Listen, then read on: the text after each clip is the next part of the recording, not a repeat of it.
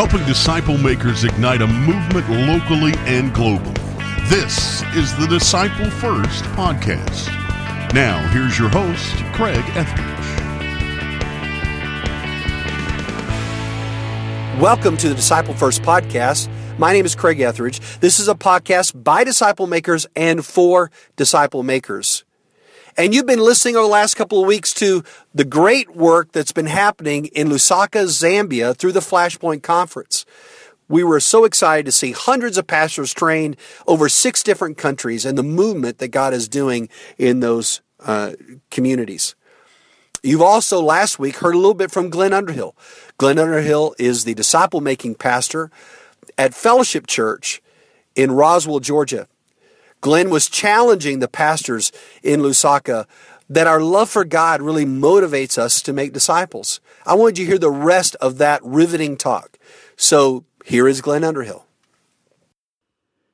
The second characteristic I said is that a person, a man or woman who loves God passionately is being transformed by Jesus. Look at verse 17 again. He goes on to say, not only does he say, follow me, but then look at the next phrase. He says, and I will make you. I will make you. That phrase literally means to experience a change in our nature. It's the idea that transformation occurs through a lifelong journey. It does not occur overnight. Unfortunately, I think many of us see spiritual growth as something that should be instantaneous and quick. And it never happens that way. You see, as we enter into a lifelong relationship and fellowship with Jesus, it grows sweeter and sweeter every day. Because it's an opportunity for me to know Him more today than I did yesterday. And it's an opportunity for me to know Him more tomorrow than I do today. You see, that is the joy of walking in journey with Jesus. As we yield the control of our heart, as we yield the control of our lives, He begins to do what we cannot do in and of ourselves, right? He begins to change our character to reflect His character. And as we grow over time, that fellowship begins to help us discover the wonders of His person. And as we discover the wonders of His person more strongly and more deeply, what happens is our spiritual fervor begins to raise up in supernatural ways. I would say if you are struggling to love God, I would check this at all of us, is to say, am I truly being transformed by Jesus day by day by day by day by day by day? Because it is in the process of that transformation that we become more and more like Him, and we really discover who He really is. And those are done really through spiritual practices. The practice of learning to communicate with God through prayer, learning to saturate our lives with the studying and the applying of His Word. It comes with obeying His commandments. Obeying His commandments. It comes with storing His Word in our hearts. It results in us sharing our faith with others, and it comes out in the way we invest our lives, as Jesus did with others. A man who spent many years with me used to say, Glenn, spiritual practices are not the end, but they are a means to the end. He would also go on to say that a wasted life is a disobedient life, and a disobedient life is a wasted life. You see, we cannot be men and women who passionately love God unless we are being transformed by Jesus. The third characteristic is that a man and woman who love God passionately are focused on others. Again, look at verse 17. He says, follow me and I will make you what? Fishers of men. See, Jesus, because He was an amazing teacher, tapped into something that these fishermen really understood. He got into their world. They understood what He meant by fishing men, because they understood that fishing took on 2 primary objectives. Catching fish. catching fish and mending nets. Catching fish and mending nets. And what Jesus was really saying to them is, look, when you cast, because when they understood that a casting a net in Jesus' days, they would have these circular nets and they would have rocks tied on either end of them. And they would literally take them and they would throw them in a circular motion like this out onto the water. And as it would hit the water, it would begin to sink. And they would hope that when that as that net was sinking to the ground, that there might be fish in it. And so then those fishermen would jump off that boat, and they would swim down and get that net and bring it up with hopes that there was a fish in it. But all they had to do was to simply cast the net. And what Jesus was saying is, gentlemen, if you love me, you will cast the net of the gospel. And you will trust as you cast the net that my job is to catch the fish. But do you trust me by casting the net? Do you trust me by casting the gospel? But it didn't stop there, because they understood that not only were they to cast the net, but they were to mend the nets as well. If you will remember in this text that Jesus caught them doing what? Mending the net. That word mending literally is the same word that Paul uses in Ephesians chapter 4. Ephesians chapter 4, where he goes to those pastors and he says, hey, I am asking you to do this. You are to equip the saints to do the work of ministry. The word mend and the word equip are the exact same word. And so what they understood when they mended their nets was that they were to repair and prepare the nets for the next day's catch. And they understood now that Jesus was not only saying, do you cast the net of the gospel, but you equip those who have been caught to do the work of ministry, of making disciples, who make disciples, who make disciples. You see, we cannot say that we love God passionately if we're not focused on others. And the last characteristic of a disciple or a man or woman who loves God passionately is they're willing to forsake everything. Look at verse 18. What's the first word that we read in the text? It says what? Immediately. Immediately they left their nets and followed him. You see, when Jesus called these men, did you notice their response? Their response was to leave immediately and to follow him. It is obedience that always comes first before service. I have a good friend that says that God's love language is obedience. God's love language is obedience. You see, a disciple or man or woman who loves God passionately is willing to forsake everything for Jesus. Not long ago, I was with a group of pastors in one of our states, and I was doing a training just like this. And I stopped and I paused and I said, gentlemen, I'm going to throw out a few organizations, and I want you to tell me what those organizations do. So I started with McDonald's. What does McDonald's do? And they all yelled, burgers. In fact, I want you to say that. Burgers. All right, come on. Burgers. All right. Let's try it again. Burgers. All right. So they said burgers. And then I said, how about Nike? And they all said, shoes. Everybody say, shoes. And I said, how about AT&T? And they all said, phones. I don't know if you have AT&T here, but like any other talk time you might have. But, and so I started listing off all these organizations. And then the last one I said is the church. Do you hear the silence that you hear in here? Was exactly the silence I heard.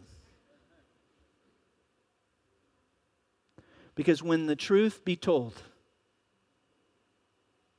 many of us have lost sight of what the business of the church really is. You see, the business of the church is to make disciples who make disciples, to raise up men and women who will cast the net of the gospel, raise up men and women who will equip the saints to do the work of ministry, which is making disciples that make disciples. See, if we're going to be men and women who love God passionately and love others unconditionally, we must understand that disciple making and discipleship is not optional. We must return to the model of Jesus. We must return to his method, and we must be committed to follow Jesus, to be transformed by Jesus, to focus on others, and to forsake all for him.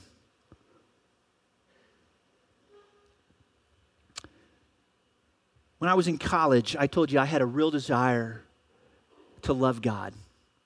So much so that I had a college professor that, when I looked at him, I could say, that man loves Jesus. In fact, there would be times I would sit in his class because I had to take a Bible class in the college I went to, and I started out in the back of the room. But because of just this zeal of this man, I went from the back of the room to the front of the room. And there would be times when he would pray, and I would close my eyes, and I would think, if I open my eyes, I bet Jesus will be standing right beside him.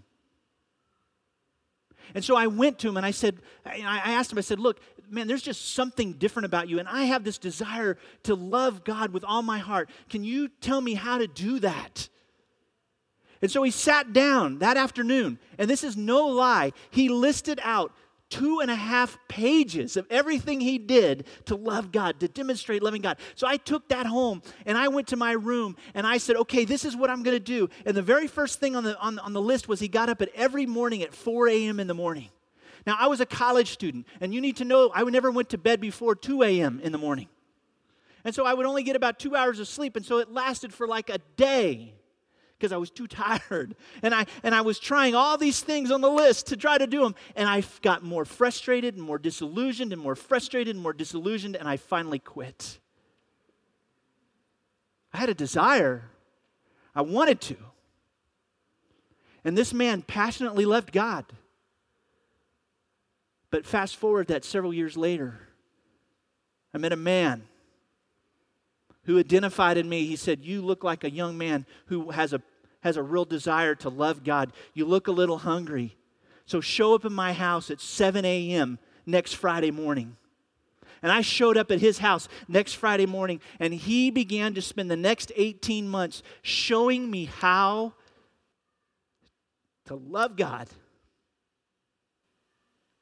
and how to love others. 2 men who loved God passionately. One man told me how to do it, but another man showed me how to do it. That man is the man that's sitting in the back of the room, whose name is Jerry Fine. Jerry, thank you for teaching me how to love Jesus. Showing me, instructing me, challenging me to love Jesus. Marilyn, thank you for challenging and loving my wife to do the same. Ladies and gentlemen, I am convinced that there are men and women in our churches who are longing to know how to love Jesus passionately. But they need to be shown, not told, how to do it. Because if love is really about a demonstration, it takes someone walking beside me to show me, just like Jesus, how to follow, how to be transformed, how to focus on others, and how to forsake all for the kingdom of God. Let's pray. God, thank you that you love us. We Your love is so amazingly and undeserving, but we want to respond back by loving you with all of our heart, mind, and soul. Lord, and we recognize that love is a demonstration. It's motivated out of what you've done for us. And we recognize that as we're motivated in demonstrating that love to you, that you take that as a offering and you begin to pour that out as a demonstration among others. I pray for all of us in this room, all of us who say that we are disciples of Jesus, that we will demonstrate that by following you, committed to following you, committed to being transformed by you, committed to focusing on others, and committed to forsaking all as a demonstration of our love for you. And we pray all of us in the precious name of Jesus. Amen. Before I let you go, two things. One, I want to encourage you when you come back tomorrow, and please come back tomorrow, because you're going to hear some more amazing teaching and equipping over the course of tomorrow. I want to encourage you to bring back your lanyard and your name tag, because when you come back tomorrow, all you'll need is just this. You won't need to register again, because you have what? Your lanyard and your name tag. So wear that around your neck, bring it with you, and I encourage you to be here. Connie, what time do we start in the morning? At 9 a.m. right here tomorrow morning, name tag in hand, Bible ready, and focused to walk away knowing and expecting that Jesus is going to speak to you very clearly. Let me pray you out as you leave. Father, I pray you'd bless these individuals as they leave this room. Would you give them peace? Would you give them favor as they try to catch their buses and go to all the different places where they're going tonight? And would you bring them back safely tomorrow? And in the precious name of Jesus we pray. Amen. We'll see you tomorrow. You've been listening to Glenn Underhill at the Flashpoint Conference in Lusaka, Zambia. For more information on how to make disciples, go to discipleFIRST.com. DiscipleFIRST.com is the one-stop shop for disciple-making resources. And you can also check out the Flashpoint Conference that's coming up in Birmingham, Alabama. This January, you will get to hear people like Ken Adams, Glenn Underhill, Robbie Gallaty, and others that are going to challenge you to make disciples in the local church. We hope to see you at the Flashpoint Conference in Birmingham. And until then, go make disciples.